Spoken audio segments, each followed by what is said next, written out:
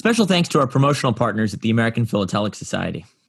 The APS is the largest stamp collecting organization in the world, supporting collectors of any level worldwide. For more information about membership and APS services, visit stamps.org. I'm Charles Epting from H.R. Harmer in New York City. And I'm Michael Cortese of Noble Spirit in Pittsfield, New Hampshire. And this is Conversations with Philatelists. So, Charles, today our guest is probably one of, if not the most well-respected Civil War philately dealer in the United States, possibly even the world. I would imagine that most Civil War dealers are located in the United States. I would be shocked if there was a more prominent Confederate stamp dealer outside of the U.S. So by saying that she's the most prominent, yes, by saying she's the most prominent in the U.S., that gets you the rest of the world. Why don't you tell us? It's like the World Series of baseball. Who's our guest today, Michael? Trish Kaufman we're talking to, and I am beyond excited about this. She's just got a...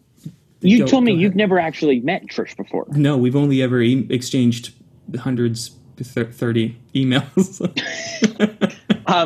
Then I'm really excited for you to meet her virtually because Trish is awesome. Trish is, I don't want to sound like I'm saying this about every guest, but Trish genuinely is one of those people who, when I see they're going to be at a show, it makes me want to go to that show more than I otherwise would. Like I see her on the dealer list, or I see that she's giving a talk or something, and I'm like, I'm there. Yeah, I got to see Trish. She is just one of the nicest, most generous with her knowledge and her time people in the hobby, and I am really, really excited to talk to her because she's just, again, her knowledge and the things that she has handled in her career are amazing, but she's just a really fun person to chat with as well. She's one of these people who's very like you talk to her and you sort of forget that she's as prominent as she is because she's just so disarmingly nice. And then you remember what she's written and what she's researched, and it's like you get nervous all of a sudden. But this is really exciting. I haven't seen her in a year, I want to say, so this will be really great to catch up with Trish. Let's bring her on. Hey there. Hi. Hey, Trish. How you doing? Good. Good. How are you? I'm on the side. So, Trish, to kick things off, Michael and I were trying to figure out what we should discuss first, and we figured we'd get the elephant in the room out of the way. It's been an eventful week or two for the former Confederate Stamp Alliance, has it not? Exactly. It has. Only five and a half years in the making. Can you talk a little bit about, for people who don't know, there was a vote held amongst the membership to change the name from the Confederate Stamp Alliance to the Civil War Stamp Society. Is that correct? Civil War Philatelic Society. Philatelic Society. Which there were arguments on both sides. This is something that came up a couple of years ago and was struck down, but this time was a resounding victory, I would say. Yes, it was 85%, which kind of irked me when some people said the threshold was met. No, the mandate. It was not the threshold, in my opinion. I mean, it was, but you know what I'm saying. Any argument like this in today's climate is obviously going to have a lot of other cultural stuff put on it. But I think, and this is, just me speaking, and maybe you can give your thoughts as well. But to me, a change like this makes sense, not because of any other reason than it makes the society more inclusive. This is a hobby that's always looking for new people and new ways to attract existing people in new directions. And I think that, just by expanding the reach of the society, doubling the amount of area there is to cover now, just makes logistical sense. I don't think, again, of course, it's going to have other, external stuff put onto it. But when you really just think about growing the society and keeping the society active, I really don't think that any of us are in a position to, necessarily turn people away. The interesting thing on this was that about 6 years ago, I started approaching people in the CSA who had a voice and trying to convince them that this should be a Civil War group and not a Confederate group.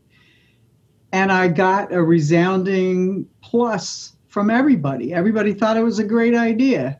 And the following year, a little guy named Dylan Roof came along and mowed down, all the Bible study folks in Charleston. And then it was brought up and it was seen as reactionary, when really that's not the way it started.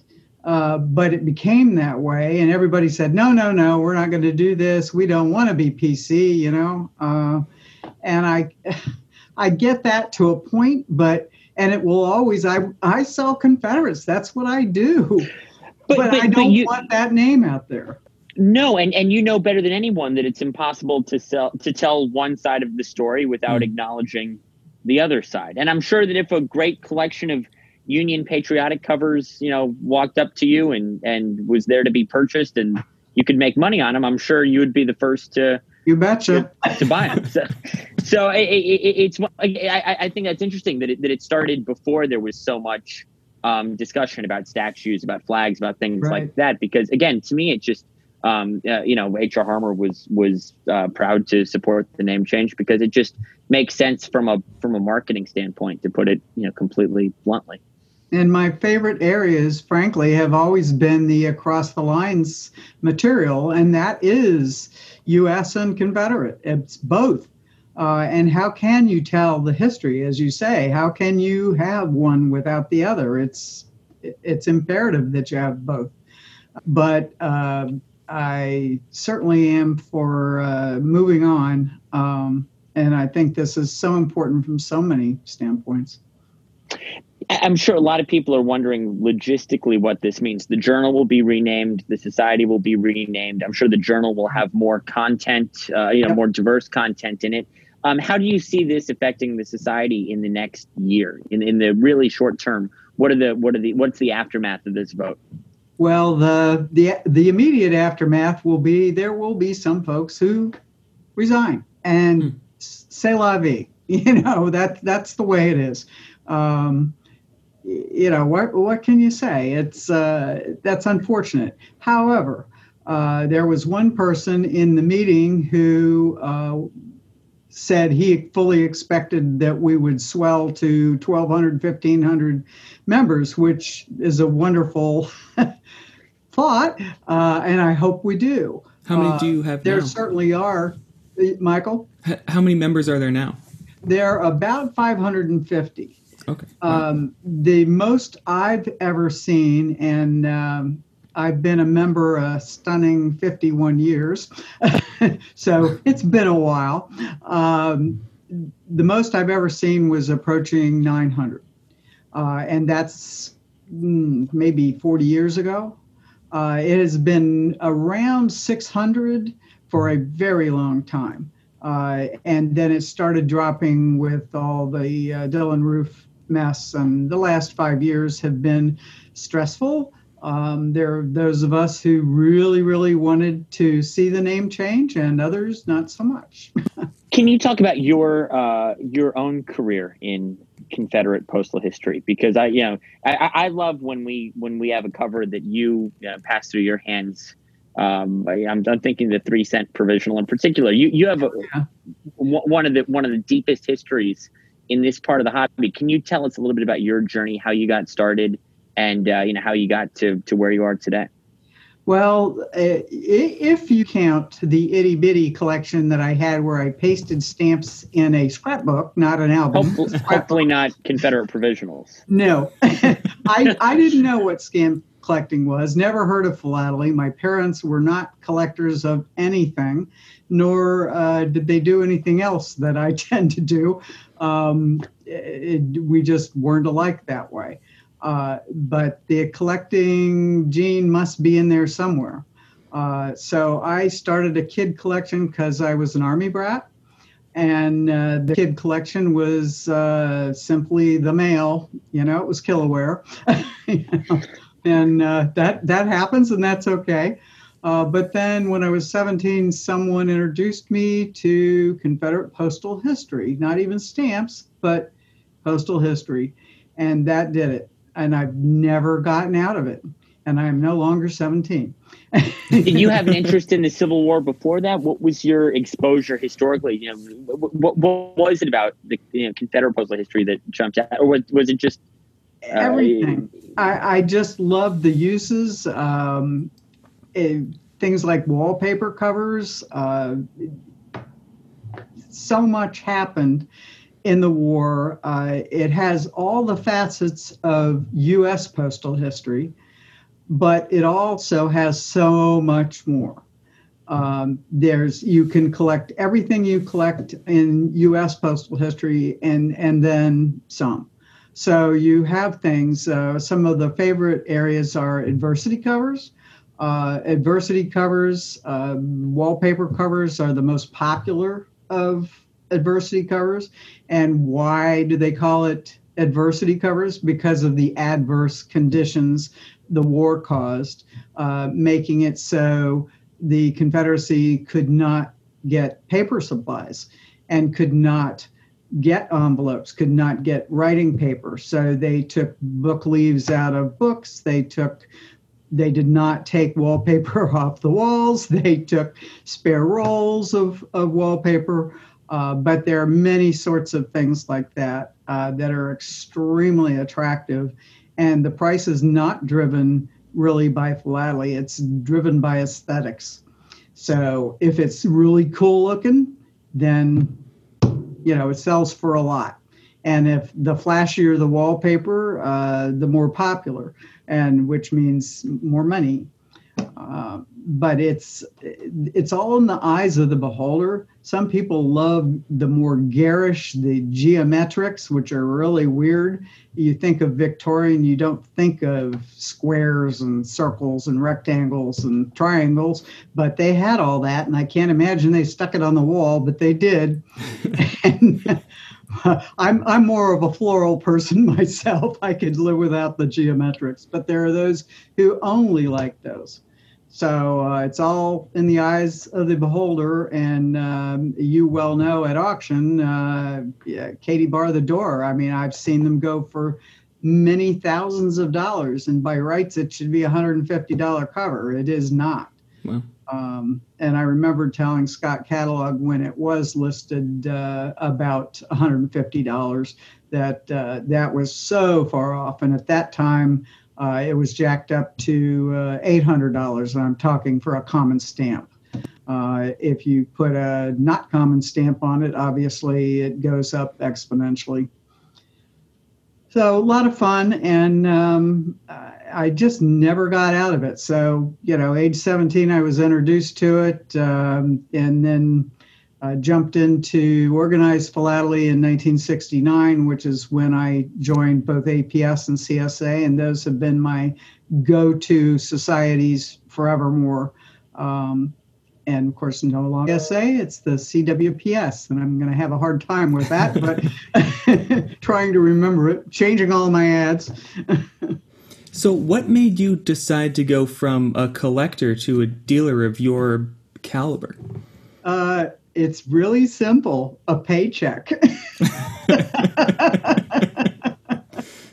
I was just earning money at that time. I was in my early 20s, and I became the Jane of all trades. So I began writing auction lots. I began typing things. I began prices realized because we typed them, not something I remember fondly.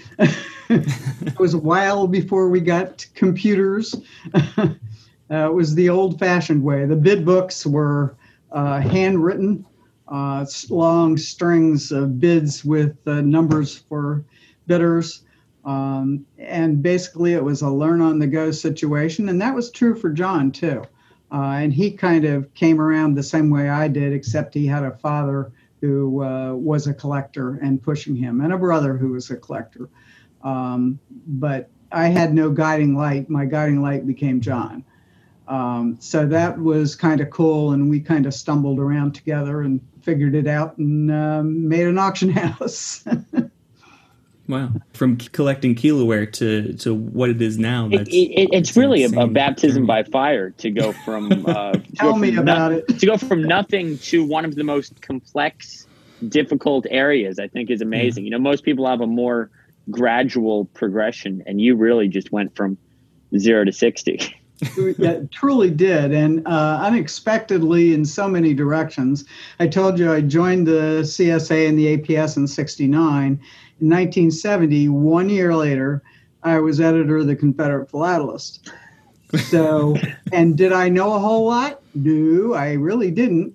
But my English skills were pretty good, and my organizational skills were pretty good, and I became so engrossed in it. And the auction house was not strictly Confederates or even Civil War. It was everything.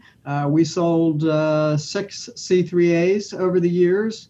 The first one of the recovered McCoy stolen Jennies was sold on behalf of APRL, and I don't even remember the year, but a long time ago. Jim DeVos was the executive director at that time.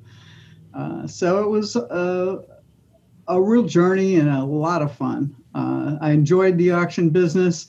I'm really glad to not be in the auction business right now because sitting around in my jeans and in a t-shirt is far more fun. It's since you joined the CWPS. You're right.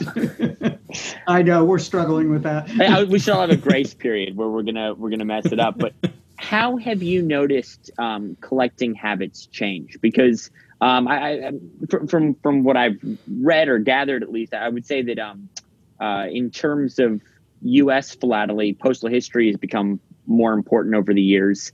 But at least from reading the classic works of Confederate literature, there's always been a heavy emphasis on postal history in the Confederate world. So within Confederate philately, what have been the biggest shifts in collecting interest or buying interest, would you say, in the last 5 decades?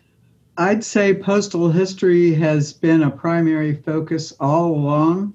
And indeed, I started with postal history, which you would think would be the pinnacle and not the beginning. I had to go learn the stamps because they were on the covers. So it was all backwards. But I enjoyed it. And it's been fun. There are still not that many articles in what will be the Civil War Philatelist. I write a number of them that are fly spec philately, and that's pretty much the only place I put them because my writing, and I write for 5 different journals. The rest of them are more general. La Posta and the ASDA magazine, American Philatelist, these are all more general sorts of things. So my specialist stamp material goes directly into the specialist publication, which is for the Civil War Philatelic Society now. But I do a lot of new things. Charles mentioned the 3 centers. That certainly was one of the huge feathers in my cap. I was going to ask if you had a discovery or something you were most proud of bringing to the wider philatelic world in your career. Is it the 3 centers? It has to be because everybody thought I was nuts. Do you mind telling that story about what these 3 centers are that we're alluding to? It's the 3-cent Madison Courthouse Postmaster Provisionals. And what makes them so incredibly special, there are many things, but they're special because they are 3 cents, which was the U.S. rate. The first one that was discovered was actually discovered by John Walter Scott, as in Scott Catalog, Scott Publishing. And that was in 1872. 1872. And he, at that time, and I'm paraphrasing here, said it was the best authenticated, rarest, best of provisionals. And indeed, it was the first ever of the Confederate era provisionals. But when they walked into our office, and when I say they walked into our office, 5 of these walked in, 1 on cover and 4 off cover. Now, 1 on cover, 1 5-center, which is the Confederate rate. 3 cents, of course, was the U.S. rate. And then 3 of the 3-cent stamps, not on cover because there's only 1 cover. And they were tainted because Scott, of course, found them. He put them in the Scott catalog. And then by the turn of the century, they disappeared. They were no longer in the catalog. And I did track down the dates with old catalogs. I don't remember exactly when they disappeared, but in the 1800s. And then a number of people like Ashbrook, they were against it. They thought they were all fakes. So it kind of became, at that point, a real journey for me to try and prove them genuine. That took over 16 years, and it took trips to Madison, Florida. We met at the time John was still alive. We met with the great, I forget how many greats, grandson of the postmaster who created them. And together, his wife was a genealogist.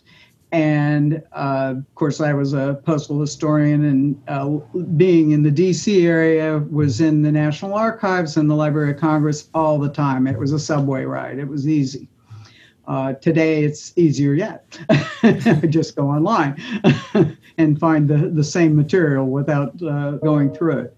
One of the interesting things is when I was pawing through the Library of Congress and found the postmaster's letter, which was written to the New York Times saying, I'm not a crook. I'm not doing all these things wrong that you're accusing me of. This was an innocent thing. I wasn't trying to make postage stamps. They were just receipts. So he was backpedaling big time, and there were all kinds of documents in the archives that were from the Postmaster General chastising Samuel Perry, who was the postmaster, and telling him that was, a no-no, and he shouldn't be doing that. But mind you, this was in January and February. The CSA didn't even exist. It was a seceded state. So it was a few days after the state of Florida seceded is when Perry created those stamps. Why? By his own admission, and I found a handwritten letter that said, I did this because I didn't want to send Washington, D.C. any money. I wanted to make my own. So he did, and one of the things I found most interesting was he talked about a 1-cent stamp. We've never found a 1-cent stamp. So somewhere out there, there's a 1-cent Madison somewhere. But, and it was in the archives because he said attached is my 3-cent and my 1-cent stamp. Here's a copy. Well, who knows? Maybe it'll show up someday. If it does, it'll probably be, passed down from whatever thief took it, out of the archives. So it was an interesting journey, and it started out with the PF. The CSA refused to authenticate it because it wasn't Confederate. It was Florida. They kind of had a point there, but it wasn't Confederate. It wasn't U.S. What was it? So this was part of the discussion in the office. I mean, we had a lot of, auction describers sitting around going, what is this thing anyway? And eventually we came to it. Speaking with Jim Kletzel, who I still work with today on Scott Catalog. In fact, I owe him Volume 1 prices today. He and I kind of came up together with the 3-cent 1861 Postmaster's Provisionals. So that doesn't say U.S. and it doesn't say Confederate, but it is placed right in front of the catalog. But once the Madisons came along and they finally got authenticated with the PF, which took some doing, we started looking for others. And of all things, a week after the Madisons walked in the door, the Hillsborough, North Carolina 3 cent walked in the door.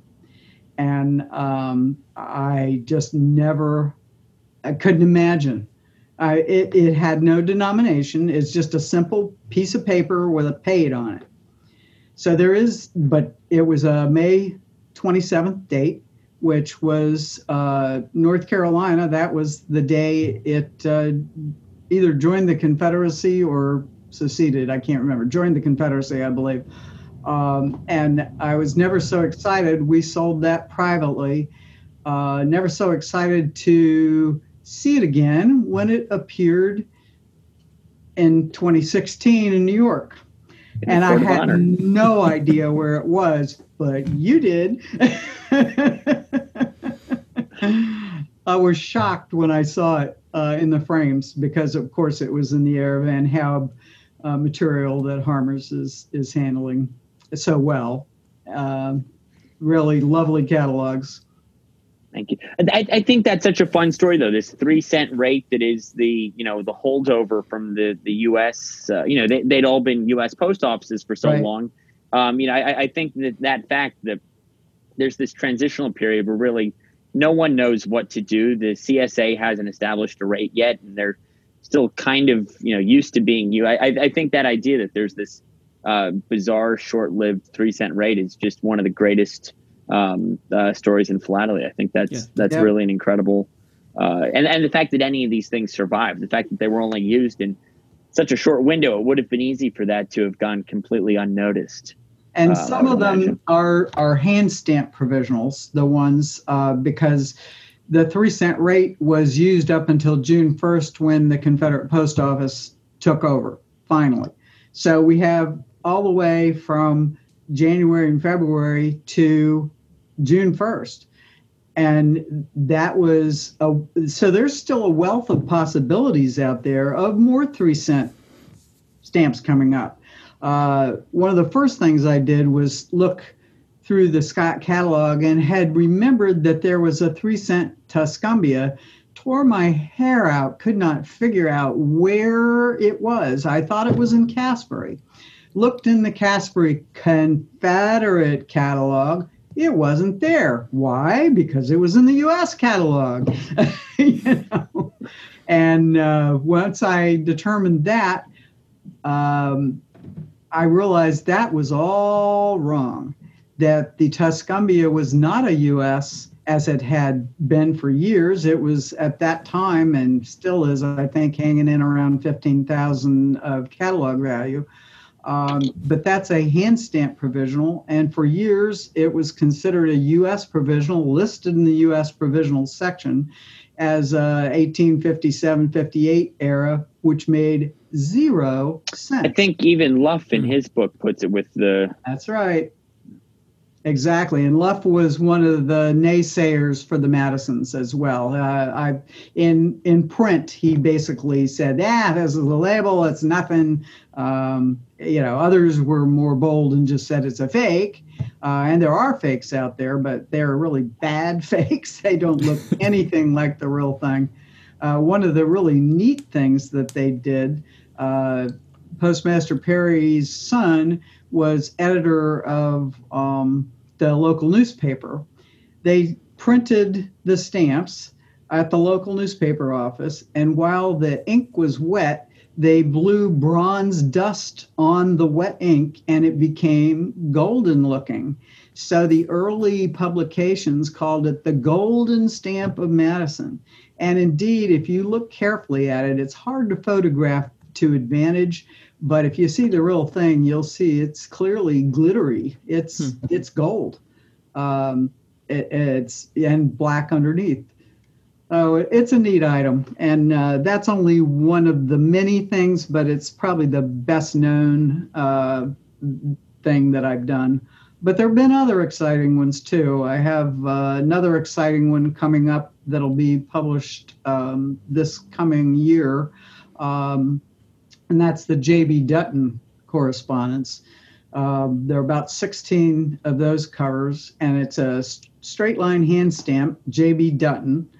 And you say, well, who's he? And this is the perfect example of why we should have the CWPS and not the CSA, because Dutton was a pacifist Quaker from Waterford, Virginia, and he basically was chased across the river to Maryland.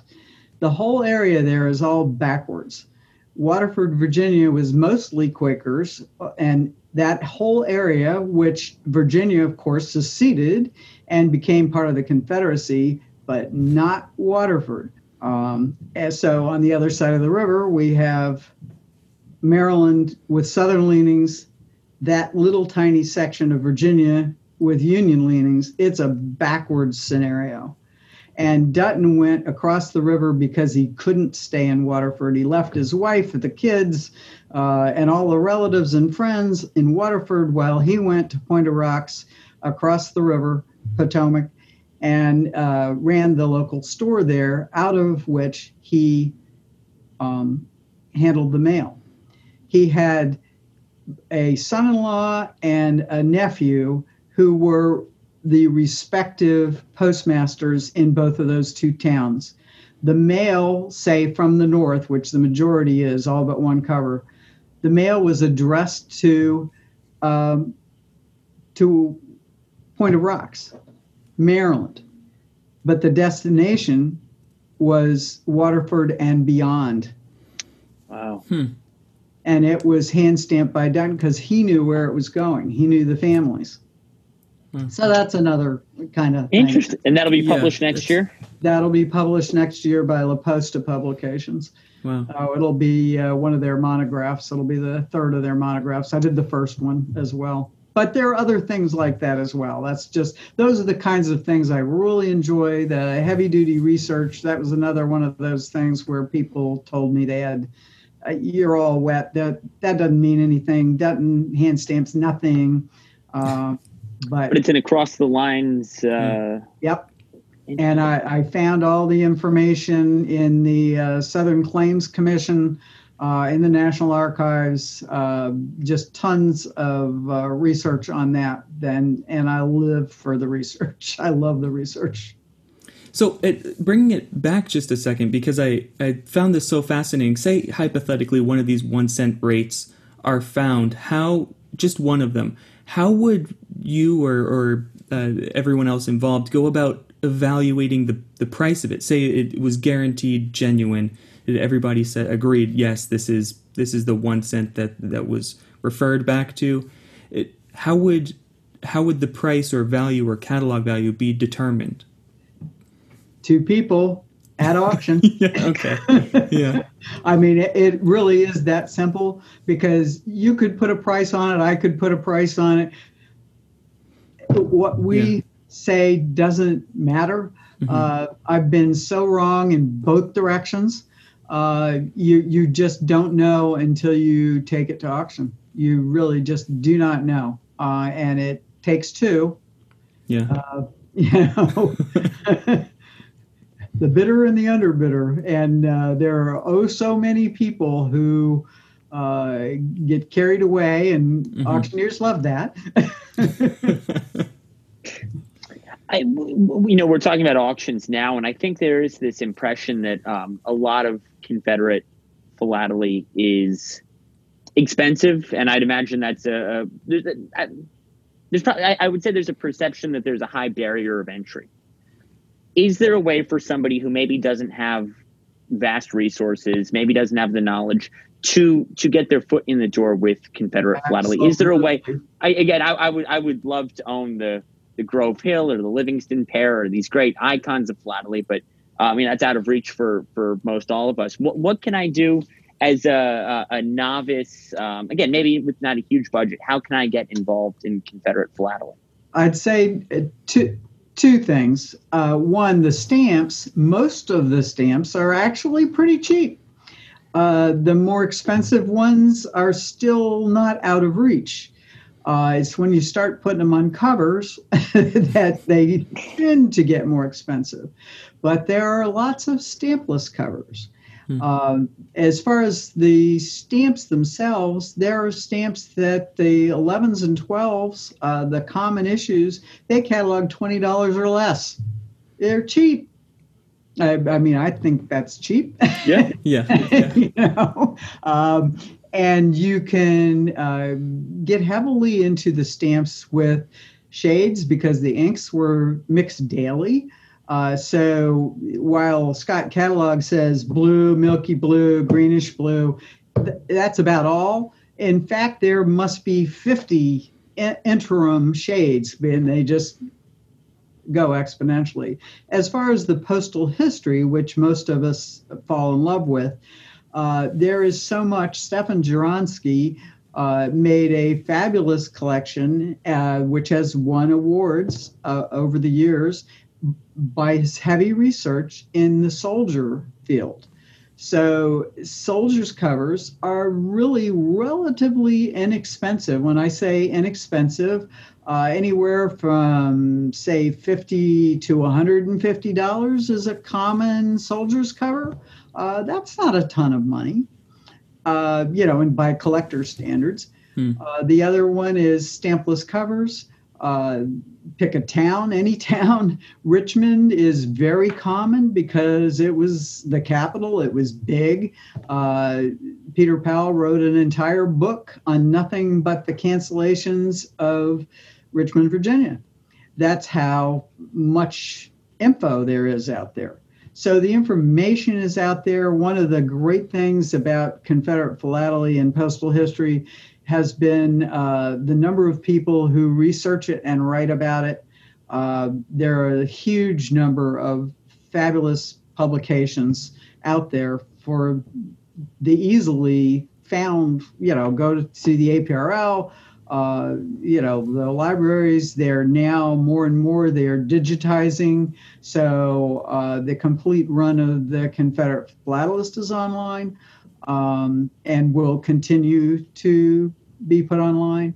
And of course, the new publication, the Civil War Philatelist in January.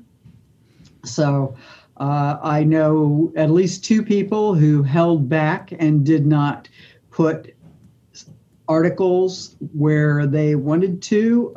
One of them I begged not to take his article anywhere else and to hold it on the hopes that the CSA would change to CWPS, and they did. So Dan Knowles is the person I'm talking about, who's a well-known collector of both sides, and North and South, and he has an article that's coming out in the first quarter on the Pioneer Express, which is both, it ran in both the South and the North.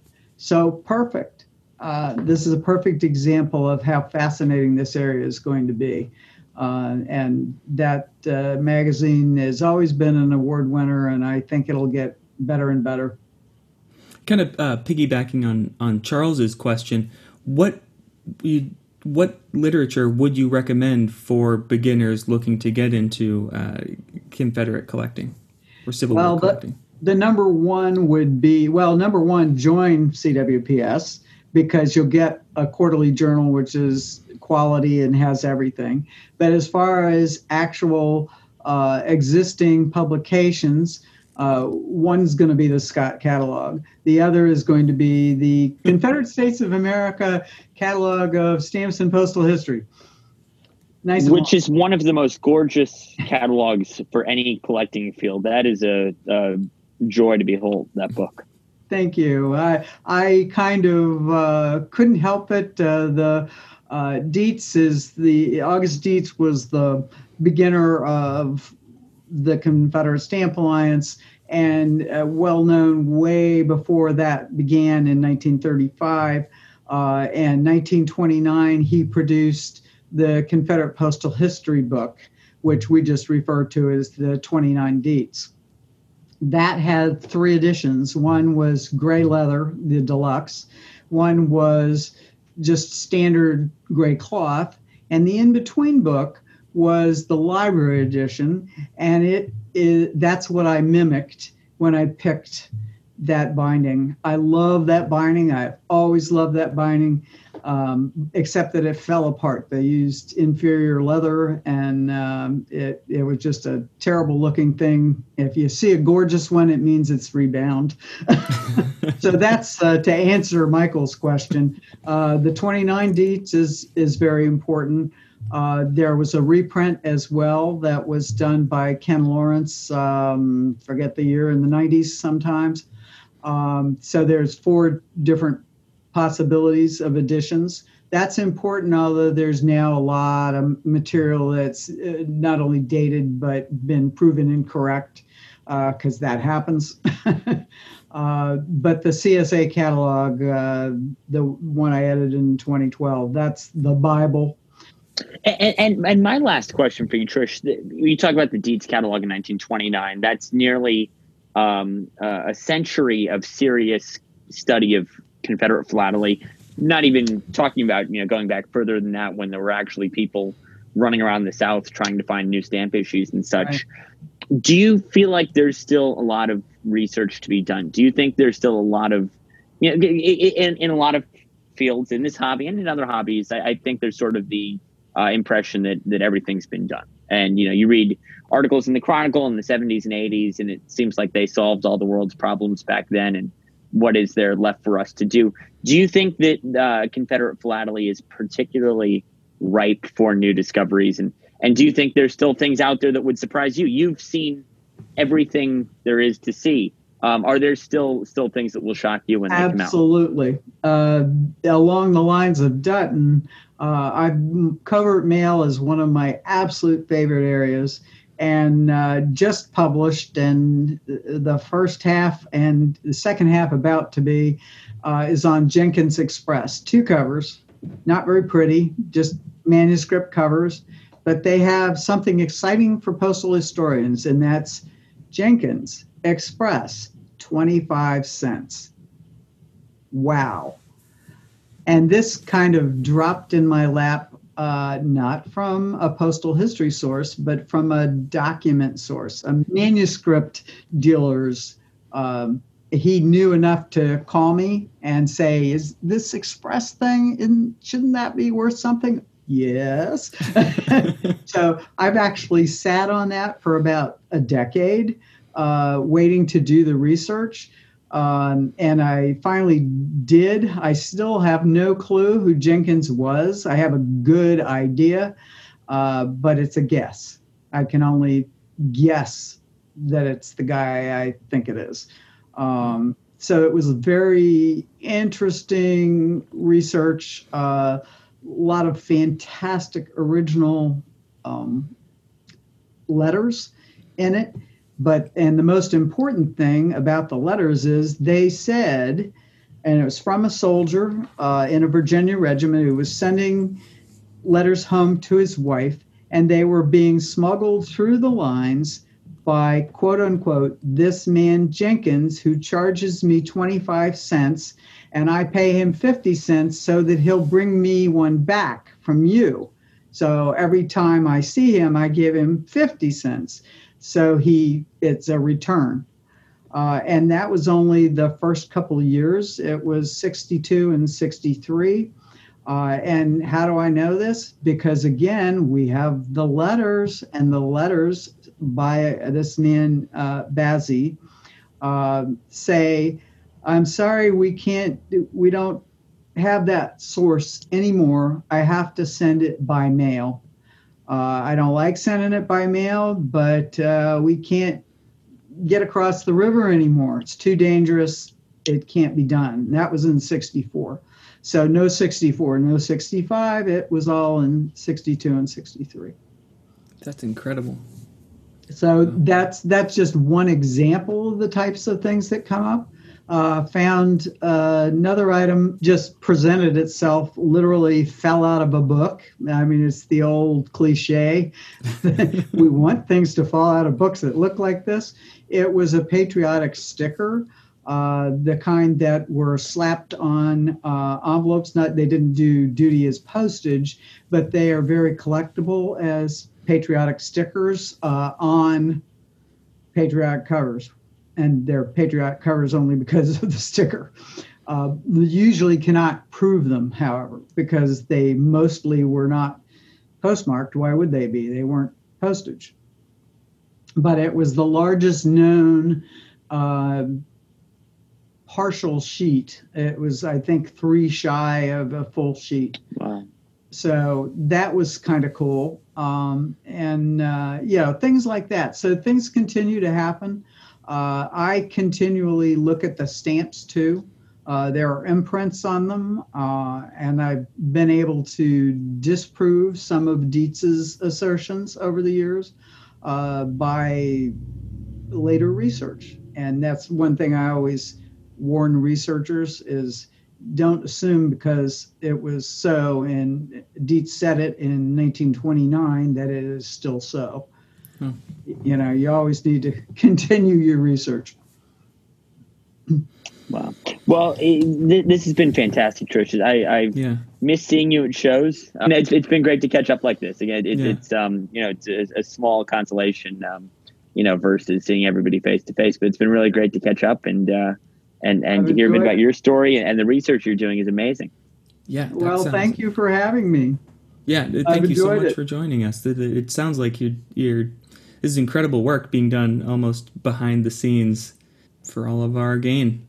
I was going to say, so many aspects of the hobby just seem stale or musty or whatever, and the Confederate world just always seems to turn out new and exciting things, which is fun to follow. Well, writing is so much a part of it. I consider myself so fortunate to be a dealer, and actually no longer an auctioneer, but someone who handles things on a daily basis that I can spend my time. I don't have to worry about a deadline. Mm-hmm. Well, I do worry about a deadline, but it's a publishing deadline of a different sort. Don't have to worry about consigners. How about that? Mm-hmm. It's fun to research the material, and that's how you learn.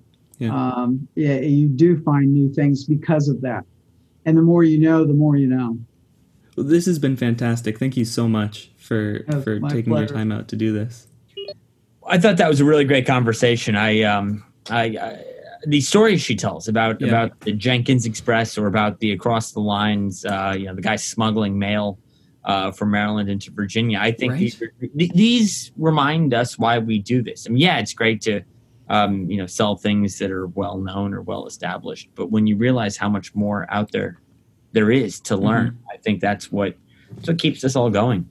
Well, discoveries like these can also, almost change history books. They almost change the absolutely, which is just wild to think of philatelists out there just enjoying their hobby, changing U.S. history, changing the way we look at the Civil War, like the most monumental event in our nation's history. Mm-hmm. Yeah. There's these covers out there that land in Trish's lap that tell entirely new chapters. Yeah, documentaries could be written on them. Absolutely, and maybe even produced. Yes, yeah, of course. Yeah. You write the screenplay and then. No, I get it. Yeah, just making sure we're on the same page here. No, yeah, No, I thought that was a really great chat. We have something to talk about as well coming up. We're actually doing a APS Stamp Chat Q&A. We're not presenting anything, but we're talking about... We have nothing going into this. We have no script. This is completely off the cuff. We don't know what we're going to be talking about because we don't know what we're going to be asked. We haven't placed people in the audience. We haven't got people asking questions that... I may plan a couple questions with Olivia. Okay. Some softballs so that we get off on a good note. But what's your middle name? Stuff like that. What's a stamp? Yes. It's a good one. Things that we even you and I can answer, I think would be good. Yeah. But it's mostly going to be on, Charles, you'll be talking about the auction house experience. And you'll be talking about the eBay experience. Yeah. Which are really just two levels of the same experience, I would say. Pretty much. It's sort of a stratified market, I would say, and it'll be good for us to, because there's a lot of people who have stuff that could go your way or my way, and I think it'll be good to dispel some myths and answer some questions and clarify some things that maybe people don't know about. I think it'll be a really good opportunity for us to. Do you get to keep the paddle? Some people do, some people don't. Yeah. Depends on how much you spend. It depends on whether they want to keep them or not. We have a couple numbers missing because people just took them home. Mm-hmm. But yes, that's a very good question, Michael. We'll save the full answer for Wednesday. Wednesday the 16th at what time? 6:30 p.m. Eastern Standard Time. Is that -5? It is. GMT? It is -5 GMT. Well, 6:30 p.m. Eastern, December 16th, APS. They're going to be it's going to be a Zoom call, so that I think they're posting it to Facebook Live. They're doing YouTube Live, and they're doing a whole bunch of other things where people can register. By the time this interview runs, we will have a link that we can share down below. Yeah, we should. We'll put the link in bio, as we love to do. That's our motto. I think we're the first ones to come up with that phrase. So, so that'll be fun. I'm looking forward to that.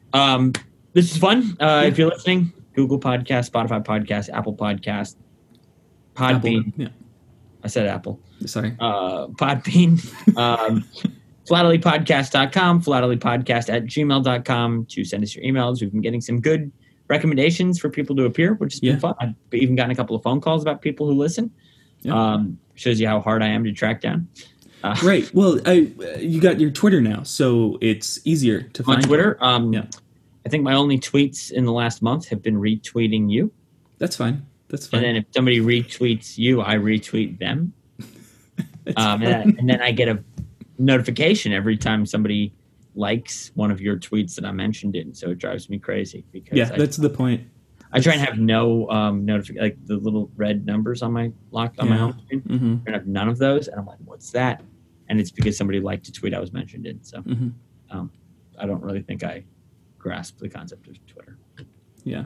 If I don't want to be bothered by notifications, I probably shouldn't have a Twitter. No, you should absolutely not. I should avoid Twitter like the plague. But we are on Twitter. We'll put it in the bio. Put it in the bio. If you follow Michael, I'll be retweeting all of his stuff. I don't remember my handle. I think it's Charles Lepting. Because I think I used to have an old account that was just Charles Epting, so I had to add my middle initial. But I could be wrong. I don't know. Give Charles Lepting a follow. See if it's me. Yeah, see if it's me. It'll be that'll be exciting. You know what? I'm going to do that. Even if it's not you, I'm going to follow that guy. Some random guy.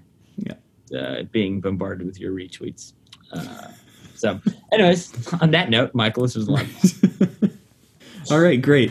This has been a lot of fun, Michael. We'll talk real soon. All right. See you then.